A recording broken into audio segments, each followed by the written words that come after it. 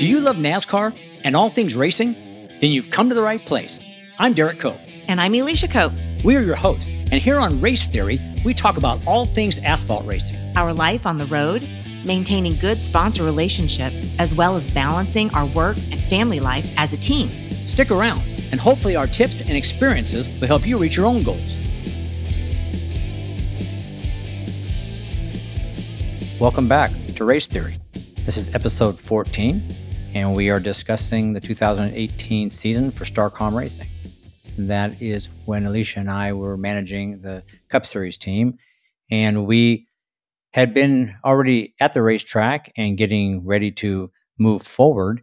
And I was still looking like I was going to drive the car at Daytona, but there was some dialogue and conversations that from other race car drivers once they knew that we were up and running, which validated the fact that we had a Cup Series team. And, rumors were out that we had a charter leased.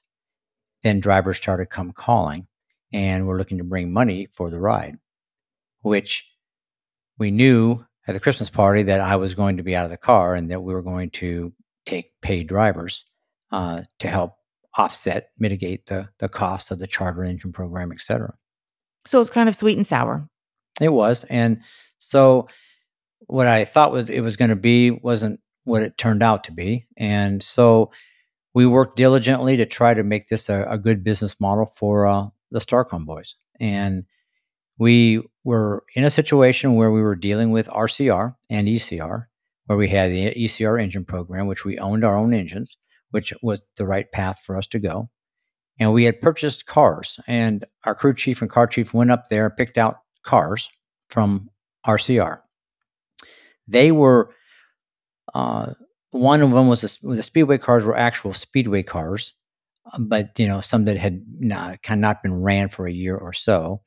And then the rest of the cars were actually Busch Series cars that were a bit frail and really had things on them that really weren't conducive for bump stops and running the Cup Series. But that's really all we had access to because the program that I was wanting to do, obviously we had spoken about and alluded to, didn't come to fruition. So they started hanging bodies as part of our contract. They were hanging the bodies at RCR, and we had picked out 2 Speedway cars, but within the process, they ended up giving one away or selling one to another situation, which ended up being for Danica Patrick.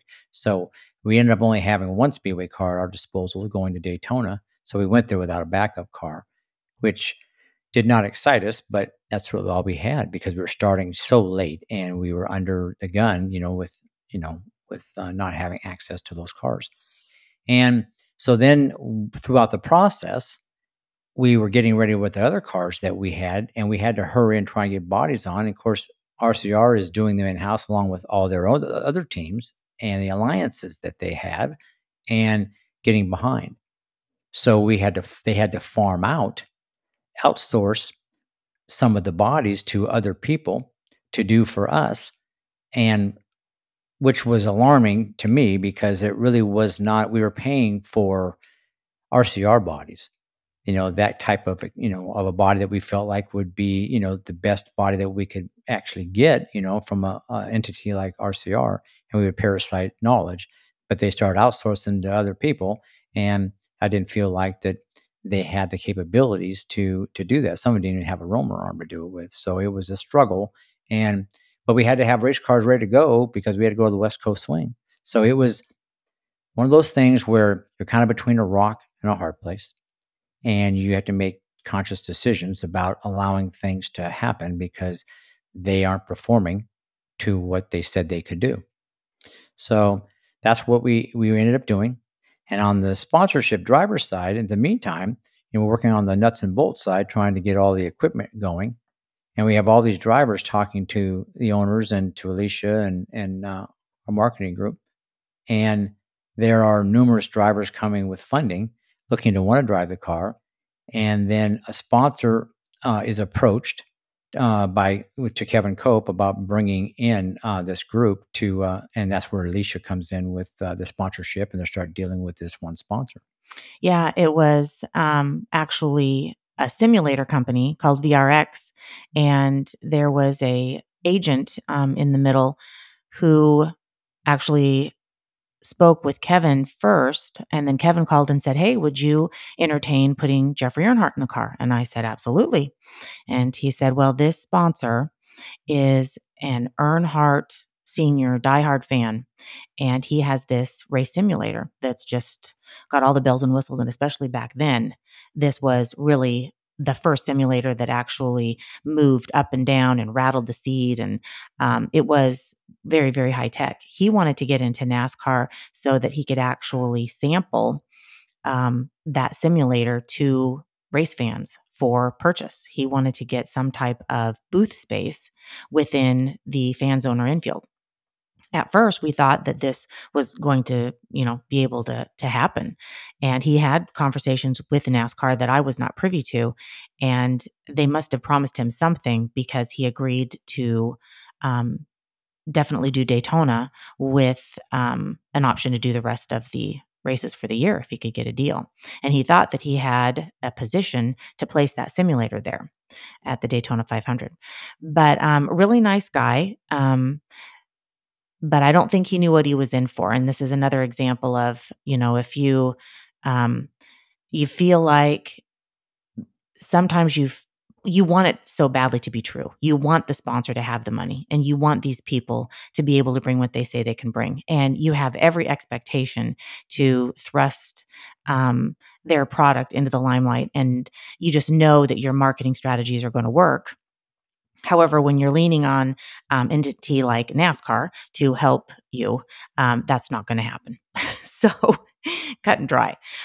So it was very disappointing that he was not able to procure the spot. And then they actually, I mean, it was an insane amount of money to actually, go to the other racetracks and set it up, as you might imagine. But Jeffrey drove for us there at Daytona, and we actually were doing pretty well in that race. We were very excited to have the paint scheme on the car, and he had a very special helmet made with his dad's portrait, or grandpa rather, on his helmet, and that drew a lot of press, and he got a lot of mentions and notoriety on that. So things were going pretty well, and then I can't remember how far into that race that we got Well, collected. we had a good practice session. We had really good qualifying situations, and then leading up for the 150s, our car had a lot of speed. We were in the top 15 in speeds. I think somewhere close to like 12th, or sometimes in the top 10 initially, till they got pushed back and some bigger runs happened. But realistically, we had a really good race car. He drove well. He did not have a great deal of experience on the speedways. The car was fast. It drove well. And I thought that our crew chief and our people had done a really nice job and positioned Jeffrey for a good opportunity. And that looked like in the 150, the car drove really well. He was able to run the draft and stayed in the draft. Certainly made a lot of mistakes and, was relegated to being pushed back as we went along, but really ended up with a solid effort and then positioning ourselves really for the race well. And in the race, again, I thought we had a pretty decent effort. The car ran well. It was competitive, and we just managed to, migrate ourselves towards the back, get ourselves in compromising positions, and then not really want to pack air on the other guys. Not really knew how to do that, and I think really just struggled with the actual racecraft of speedway racing to keep yourself in the draft. And when you aren't running nose to tail, and then you won't use the high side and you won't pack air because you have to use the air and the angle of attack to keep as a brake mechanism to hold people back and keep them from moving up, so you can keep yourself in a position till help comes, and then you can manage to make a pass. So it's just didn't have the experience in those things, and we finally managed our way towards the back, but still had a decent effort late in the race to be running pretty well, but ended getting collected in a crash late, which really was, just made, I think the owners were very despondent, or the fact that we could have had a good quality, Devastated. yeah, devastated, I guess probably is a better word, but we really had the opportunity to have a decent finish there in our first race. And, again, when you talk about the thing that Alicia and I really stressed in the beginning of this deal was the emotion of racing, taking the emotion out of it and trying to have realistic expectations. But it is hard to do when you get caught up in the moment. You're at the Daytona 500, your first Daytona 500 as cup owners, and your car's running very well, and then all of a sudden the rug is pulled out from underneath you. That is very difficult for anyone to take. And it was a difficult evening afterwards, and the owners, I think were very down over all that. And you just have to try to explain to them that, look, maybe we should have pulled him out of there, or maybe we should have made different decisions, where we just didn't run, but at the same time, you're racing, and you want to pull the back, you want to like stay out of the fight and get a good finish, and then it's kind of like. Well, and I truly blame the spotter for putting him in a very bad position there right before he got collected. In my opinion, I felt that he did a very poor job. Well, for whatever the case was, it just did not end well. And again, you have a driver that's paying for the ride and a sponsor that's doing it. They want you to race. They don't want you to like lay back and be at the back and just get a good finish. They're looking for exposure, value for the sponsor. Jeffrey's trying to make a name for himself and showcase his potential. And he wants more money as well. And he is going to race the car because the money's there and they brought money. So it's kind of like a catch 22. The owners want one thing, and you are asking for somebody to pay money and come drive the car, and then at the same time they want a different result as well. So you have a conflict. So everyone's conflicted over what and how you should do things, and then the end result comes. So that really was how it really went down at Daytona. So once you get back from that and you can lick your wounds, and you You always basically, say that. you know, After every Daytona, how many yeah, times have I heard you say, let's lick our wounds and get back at it? well, it seems like you only get, you run really good there, then it kind of never happens again for a while, and you have to lick your wounds. So, it You was, lick your wounds more yeah, you than do. anything else, Well, you lose more than you win, anyways, right? So, especially at Daytona. but at that point, we have to, you're going racing 36 weekends. So, you are now getting preparing to go to Atlanta and get ready to go race there and then to the West Coast swing. So, we had the sponsor, we're geared up, we have race cars, and we get ready to go, to the next races. And you just, you start going through the process. So now you are, you're done with Daytona, and now you're on a string of races, and you just have to settle into the 1.5 to the 2 mile racetracks. And this is where it gets difficult because Daytona is not like all the other racetracks. So now it comes down to being very, aggressive and manipulating a race car and being hung out, and tire degradation comes into play. The racetracks are a lot different that you're going to. So having only run, limited cup races, you're in the throes of a new team trying to gel with a driver and a crew chief combination and spotter, and you're going to try to get off to a good start. We obviously had a wreck at Daytona, so you got to try to go have a good run to the next few races. So we go off, and we end up going to the next few races. We go and we struggle at Atlanta, and we struggle at California. Really just didn't really seem to hit on all 8. Atlanta's a really tough place to go because such tire degradation there that the racetracks, fall off on speed, and you have a lot of disparity in the speeds from, the start of the run to the end of the run, and you're really on the ragged edge there. You got to use the whole racetrack to find your way to be competitive, and you have comers and goers. And then you go to California, same type of deal. 2 mile racetrack, you got to run from the bottom to the top. You can go 5 wide there. And again, a lot of degradation of the tire and fall off. And it just really was not. And you have to use the draft there. You have to stay in line. You have to use the draft. You got to pack air. Otherwise, people just get away from you, and you can never, and you're in dirty air all the time.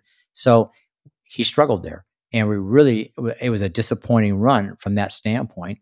And we also had the situation where the sponsor he gave us some bad news. Yeah, he was running out of money, and it was quite surprising to me when I heard that at Fontana that he could not pay for another race, and I was like, "What?" I honestly thought that either he had investors, was independently wealthy. The simulator was so expensive to build. I just assumed that, he had some type of funding for that and was using, some of the funding to build these for the marketing part.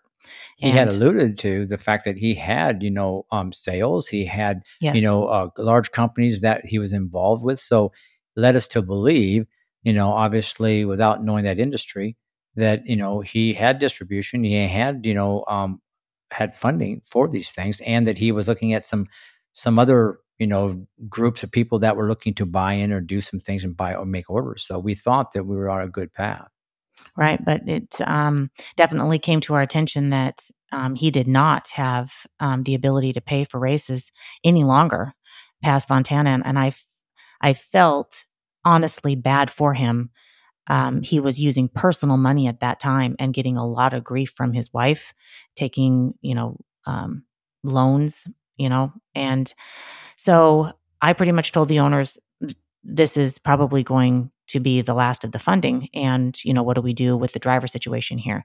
And it's never fun to have to take a driver out of the car because of lack of funding, but that's exactly what it came down to. And we honestly kept him in the car for two more races.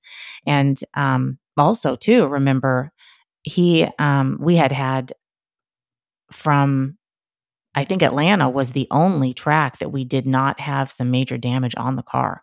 The West Coast Swing, um, we went into the fence once. We had small incidents and things, the car had to have some attention, which it's just gonna happen because if you're racing hard on those types of racetracks, you're gonna have that. But we went to we got through to, Las Vegas, and at that point, with the crew chief and the driver were not really seeing eye to eye, and, I think Jeffrey was upset with the way the car was handling, and of course, I think the crew chief was upset with the way the driver was driving. Yeah. So, you Well, know and both had valid points. yeah, and so you look at those things, right? And, I'm trying to quantify exactly what do we have? And so I know that we were at Vegas and he was struggling at Vegas. He could not get the car in the corner. We were so slow on entry to the center. We were losing about 7 car lengths just on the entry and we could not keep any speed.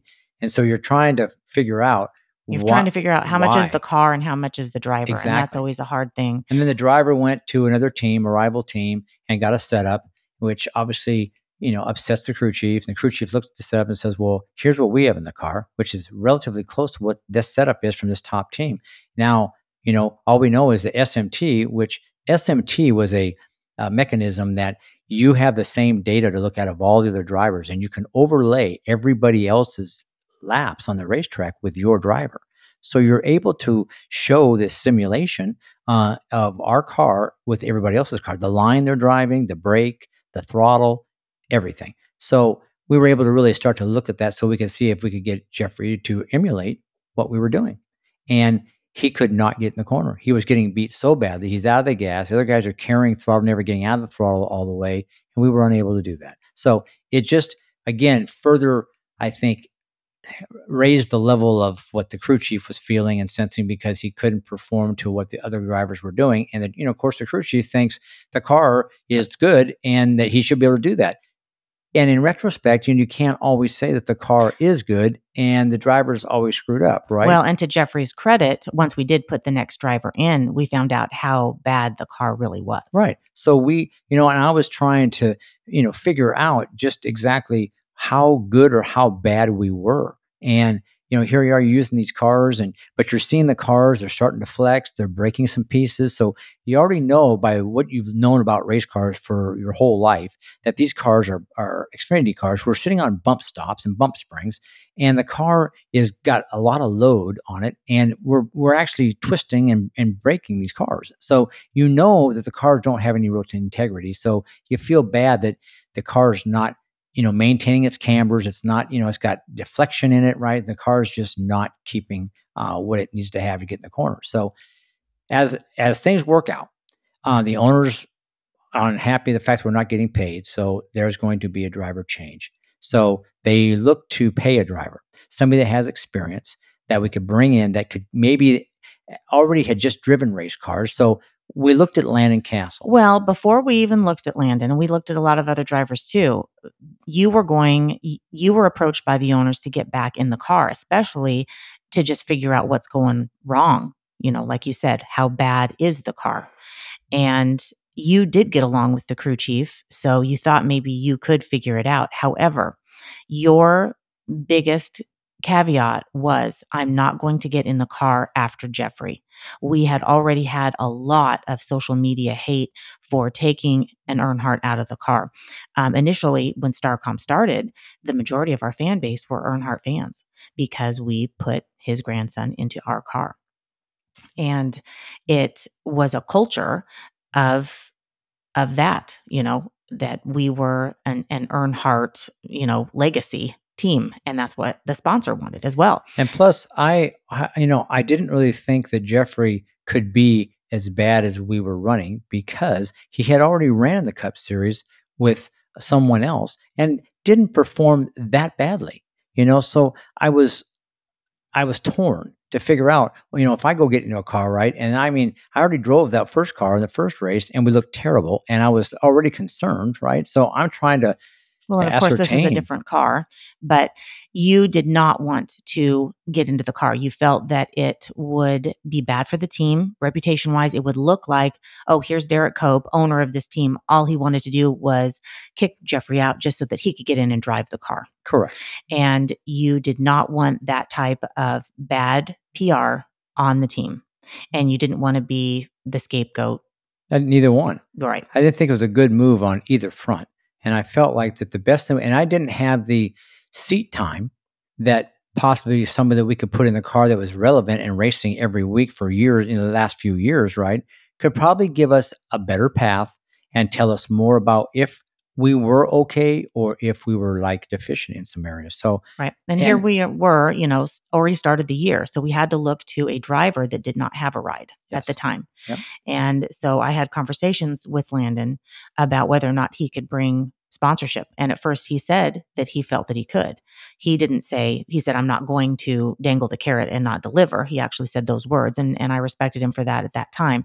But he did feel like he had relationships that he could bring to the table. So he was put in as a paid driver, just kind of like a driver development, which he was very familiar with and had success with. So even though he hadn't had stellar success with the team he had just come from and been released from, we felt that he would be a good barometer of, okay, let's start with square one, and you tell us, what is this car doing? well, I felt like from where he'd been a development driver for Hendrick Motorsports. So he'd been in a good system. He obviously had been in situations where he's dealt with, you know, all the things that you needed to go test and find out what the car needed, so he had a lot of, I think, you know, interesting things that he could bring to the table and some experience. And he just left Front Row Motorsports where he had been, productive, not great, but productive. And so you felt like that he knew what the car should drive like, right? And teams that had some money. So I felt like that was probably the best choice at the time, just to put him in there to see if he could quantify, is the car sound?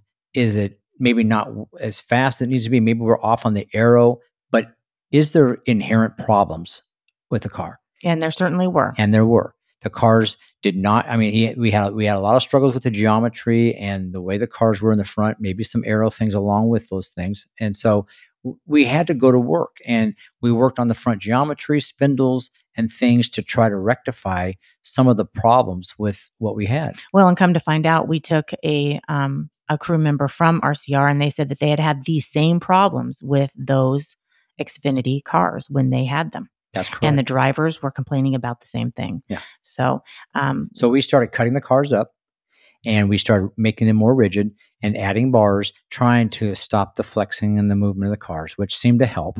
And that was keeping, the geometry the same. There was a lot of no migration, no, movement in the front of the car. And that seemed to fix some things. And we changed some spindles and some other things. So all of a sudden, we started to see merit to the cars working well again. And then Landon goes to, I think, Bristol, yes, we had a great and we run have a at top Bristol. 20 at Bristol. And we have a solid effort there. I mean, raced our way to 20th, which, for a young team startup after the start that we had, was just a nice, And it was terrible weather, freezing cold, rainy, and here we were out there, at times, we were even running in the top 10 because of, pit strategy. I remember the crew chief was so proud of himself when he actually came in and pitted on a long green, and then everyone followed after that, and it put us in a really good position. That whole race, everyone worked very very well.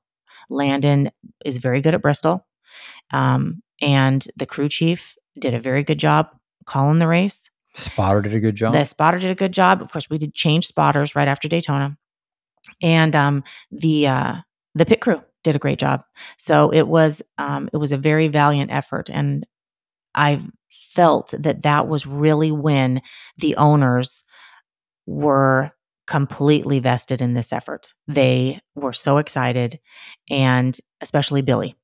Billy watched that race, and then all of a sudden his faith in what we could do and his faith in the driver, and that really became, the driver that he rallied behind. And I think that was a turning point, like you said. It validated the fact that maybe we had turned the corner a little bit for a new team, getting started late, not having the right cars that we really did want, and we were making progress. So that's really how it started. And kind of we had our ups and downs and our good places and our bad places. And then we started. The owners wanted to start a second car, and we took that on with not enough people.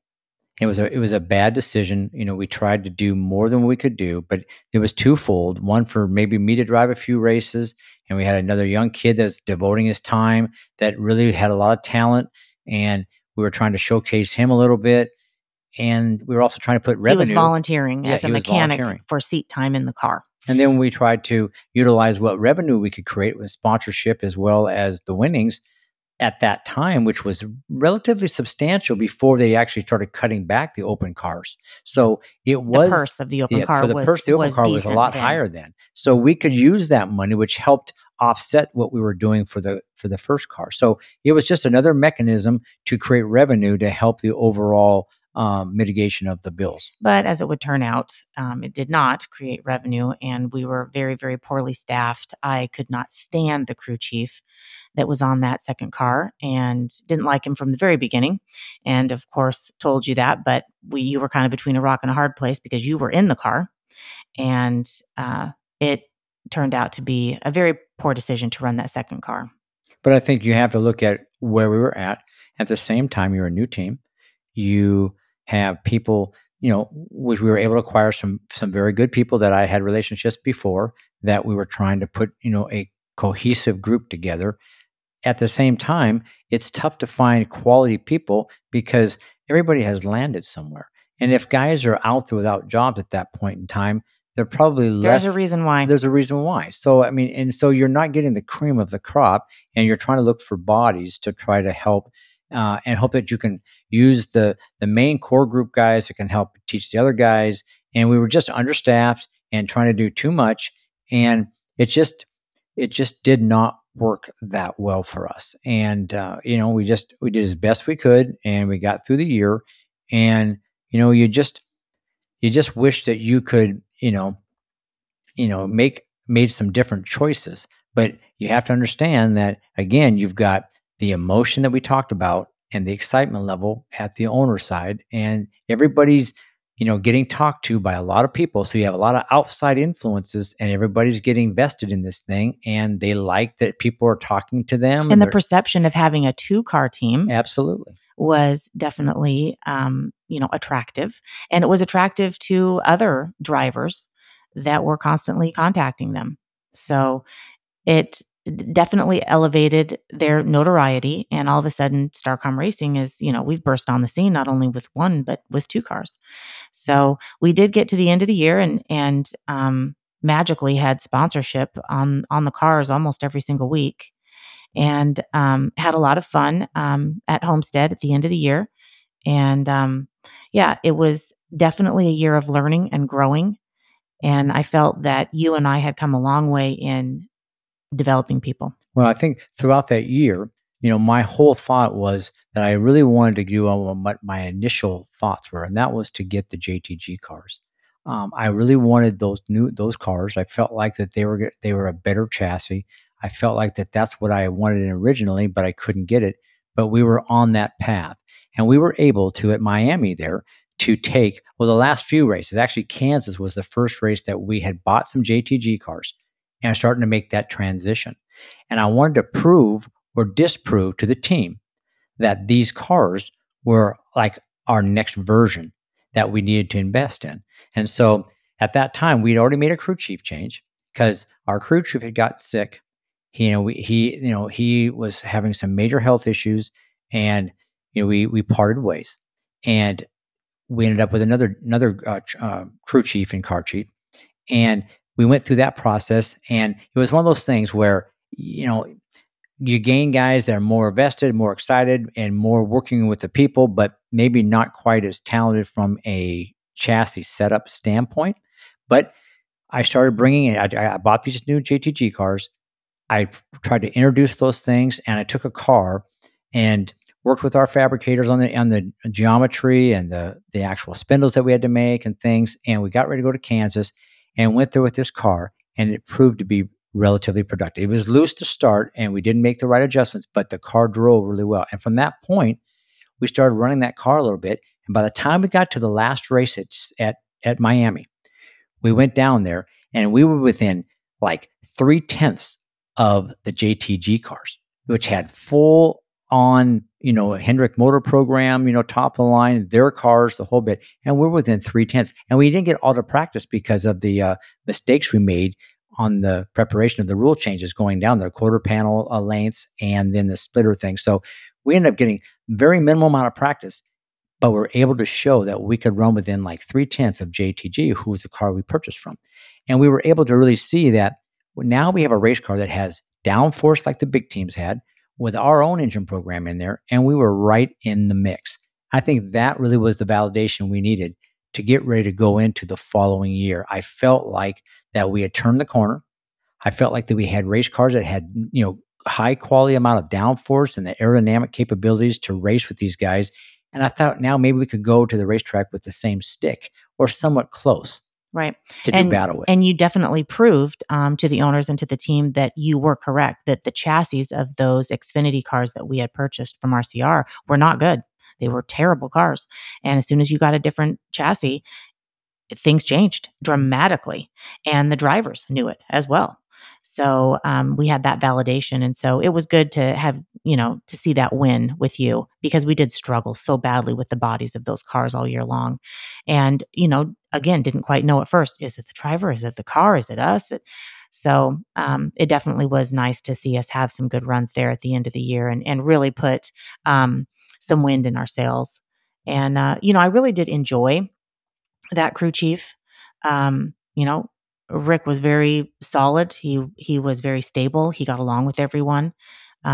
But like you said, you give up, the great for the good sometimes, because you don't want a crew chief that rattles everybody's cage. But those are the ones that are a little bit more assertive or aggressive. But if you have one that is a great people person, great communicator person, sometimes isn't the greatest on setups and strategy. So it's a real balance. That position is so hard to fill. It is. And then you make choices, and sometimes you think you're going to get people, or you got that you're going to bring into the system, and they don't come, and then you go to plan B and you have somebody else there, and you want to give this guy, because he's really good with chassis, you want to give him a chance because you know that he can do the job from a technical standpoint, but he lacks some leadership skills. And you think that you want to let people have that ability to come out and run a team from through the winter, get ready to go, be structured, and come out of the barrel. And all of a sudden you can see in the wintertime that the choice you made, that he's not stepping up to the plate and he can't manage people. You have to talk, you have to communicate, you have to have structure. And then here I'm starting to have to do that, and that's not my job. And so you start looking outside the box again. Is there a guy that has some experience? And you know there's guys out there, but they have baggage. They got problems, they got things, but they're talented. They've won races, they won championships, and you wanna try to do something that's It's gonna help the team. kinda like those personalities where they could be geniuses, but there's gonna be some outside baggage. Yeah, and that's what you do. You make decisions, right? And you want people and you wanna give people chances, and I've always been that way, but and Yes, you definitely give way more chances than what I would give. Sometimes I'm just like, "Oh, Lord, this is well not good." And you say, "Oh, well, we can help and he can help." And and it looks good on the front side going in, and everybody's engaged and working hard, but then you know what? Old habits die hard, and we'll stop with that, and we'll allude to that later. But uh, you know, again, we'll discuss some other things about that in our next episode. but yeah, wanted to touch base with all of our listeners. We love the comments that we're getting, and thank you so much for listening in to all of the episodes. Hope you are enjoying them. And what we'd like to talk about is if you are starting a team in any kind of motorsports and needing some insight, whether it be people, nuts and bolts, networking, marketing, we offer a free 15-minute consultation with either Derek or myself. Just reach out to us on our social media at Derek Cope 00. Just DM us or at Health Coach Cope and let us know. We really value relationships that we still have sponsorship wise. And I feel like we can bring a lot to the table from a marketing standpoint. And I know you certainly have faith in what Derek is talking about, or you wouldn't be listening in. And him being in the field for such a long time, he certainly can put together almost any type of proposal or plan or business plan that you might be looking at. I think right now, with being involved in the Trans Am series and what we're doing there, I've had some opportunities to do some consulting work, and I'm in that position right now where, we work on, decks for sponsorship. We work on relationships, trying to go in and pitch deals. We also, I have a shock absorber background, so we work along those lines as well. But right now, the consulting side of things that we're doing is more for race team development, looking at, if you have race car drivers, you have young kids, you have, gentleman drivers, you have, up and coming drivers, maybe that are looking to try to move from a lesser series, say maybe the, Canon or the archetype series, you want to step up, if you need guidance, if you want to ask questions, you want to get, some feedback and just pick someone's brain, then that's kind of what we do. We try to help with, direction and, what the next steps are, because in this day and age it's hard to navigate from one thing to another, right? And maybe you're in one type of sporting series and you're looking to do something else, or you're trying to figure out, where to take your young child. What's the next steps? What should we be doing? Here's what we're doing, or we don't have enough money to do this. What would be your suggestion on how to procure relationships or things? So that's kind of what we do. It's kind of what we feel comfortable trying to, to tell you, lead you down certain paths. We One thing we don't do is we are not going to misrepresent situations. If I go and I do a racetrack consultation, or I go and I watch, your videos, or you send us in-car camera clips. If you have in-car cameras, you do, some types of GoPro camera stuff.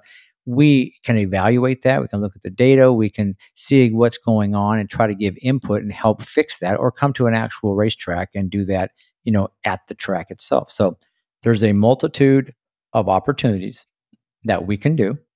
Um, we can certainly, like you said, allude to a 15-minute free consultation for you to ask questions, talk to us, maybe get a feel for, is can we do something? Can we give you value, for something, and at least just bounce something off us. And again, we have worked with the sponsorships. We've procured our own sponsorship. From the start of racing, I pretty much have landed a lot of my own deals. I've sat in front of, a lot of people to try to close deals, and lots of times we can help you, lead you down little ways to start with product sponsors or things like that to help you get started, and then try to get your young woman, or your little girl, or your little boy, or whatever the case may be, and give them ideas and try to give them a conception of like what it really takes. And it comes down to a lot of commitment, comes down to a lot of passion, and then it comes down to a willingness to, for them to do what is necessary to get to the level that they want to get to. You yourself sometimes, being, the parents, or, you've got maybe some folks that you think are potential investors, or backers, or people that just want to help. Those are the kinds of things that we can try to find ways that we can maybe help you, provide value for them, opportunities to give you ideas. Alicia has a lot of insight in that out there. Well, and a lot of times that's where families really struggle is you don't want to ask that friend or that relative or that acquaintance that you know that has a business that could be a great investor for your team or for your child or for you. And it takes an outsider to be able to ask the hard questions. And the money question is the hard question. And I've been with people that have nursed potential sponsors for months or years and still weren't able to finally say, okay, we ready to do this deal? What's it going to take? And really, it just takes one question to get them to say yes or no. If the answer is going to be no, it's going to be no, no matter what the price tag is.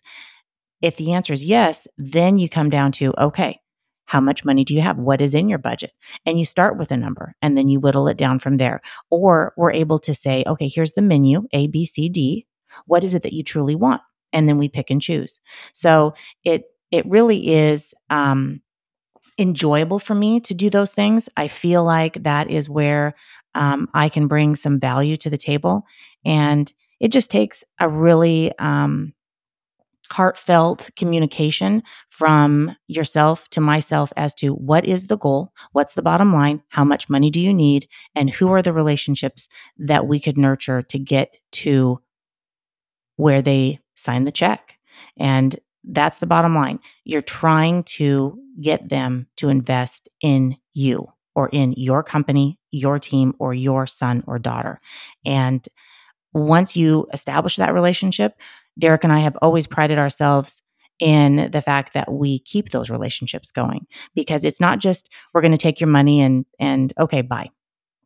We make sure that every race they come to, they're taken care of, that they are an integral part of your son or daughter's or your success moving forward. Yes, and I think the one thing that that people don't really know, and that's where we have the opportunity to sit down and we can stimulate your minds and lead you down paths maybe that you haven't thought about. But everyone has obstacles. You're obviously having an obstacle figuring out what's best for your kids, what direction you should go. Uh, and then other companies have obstacles too, right? And we have to try to find a way that we can help mitigate some of that and overcome it. So there's opportunities like bartering, right? I mean, there's lots of times that they can write something off if they gave you a gas card, or they gave you something else. They can do things that will help you underwrite what you're doing, from travel expenses or things like that, and just getting hotel rooms, or getting, anything you can get. There's all kinds of ways that you can put sponsorship together to start relationships, and getting in the door, getting your foot in the door, creating a relationship, because it really is all about relationships. And you getting the opportunity to build a relationship with someone or a group, or a company, and then the child's, or the driver's understanding that this just doesn't happen for free. They have an obligation. They become a part of that, and they have to reciprocate, and they have to give back. And once they learn those things, it really is a good work ethic for them to understand that what you have to give to get. And they have to understand that that's what racing is all about, to make it there. You're not going to do this on your own. You only have so much money, and most everybody does. And ultimately, you get to a level where you can't do more. And so hopefully we can shed some light on that. Hopefully that we will get an opportunity to maybe spend some time and see if we can bring something to the table, and at least lead you down a path that maybe gives you some sense that you can do something about getting to the next level.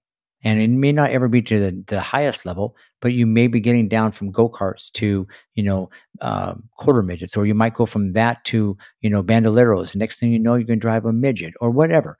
But making the next steps and finding relationships to drive somebody else's car, maybe not your own, and that leads to you not having to spend money, and maybe it's a good path. But like I said, those are what we do. So those opportunities are provided here, and we certainly want you to feel and comfortable about talking to us.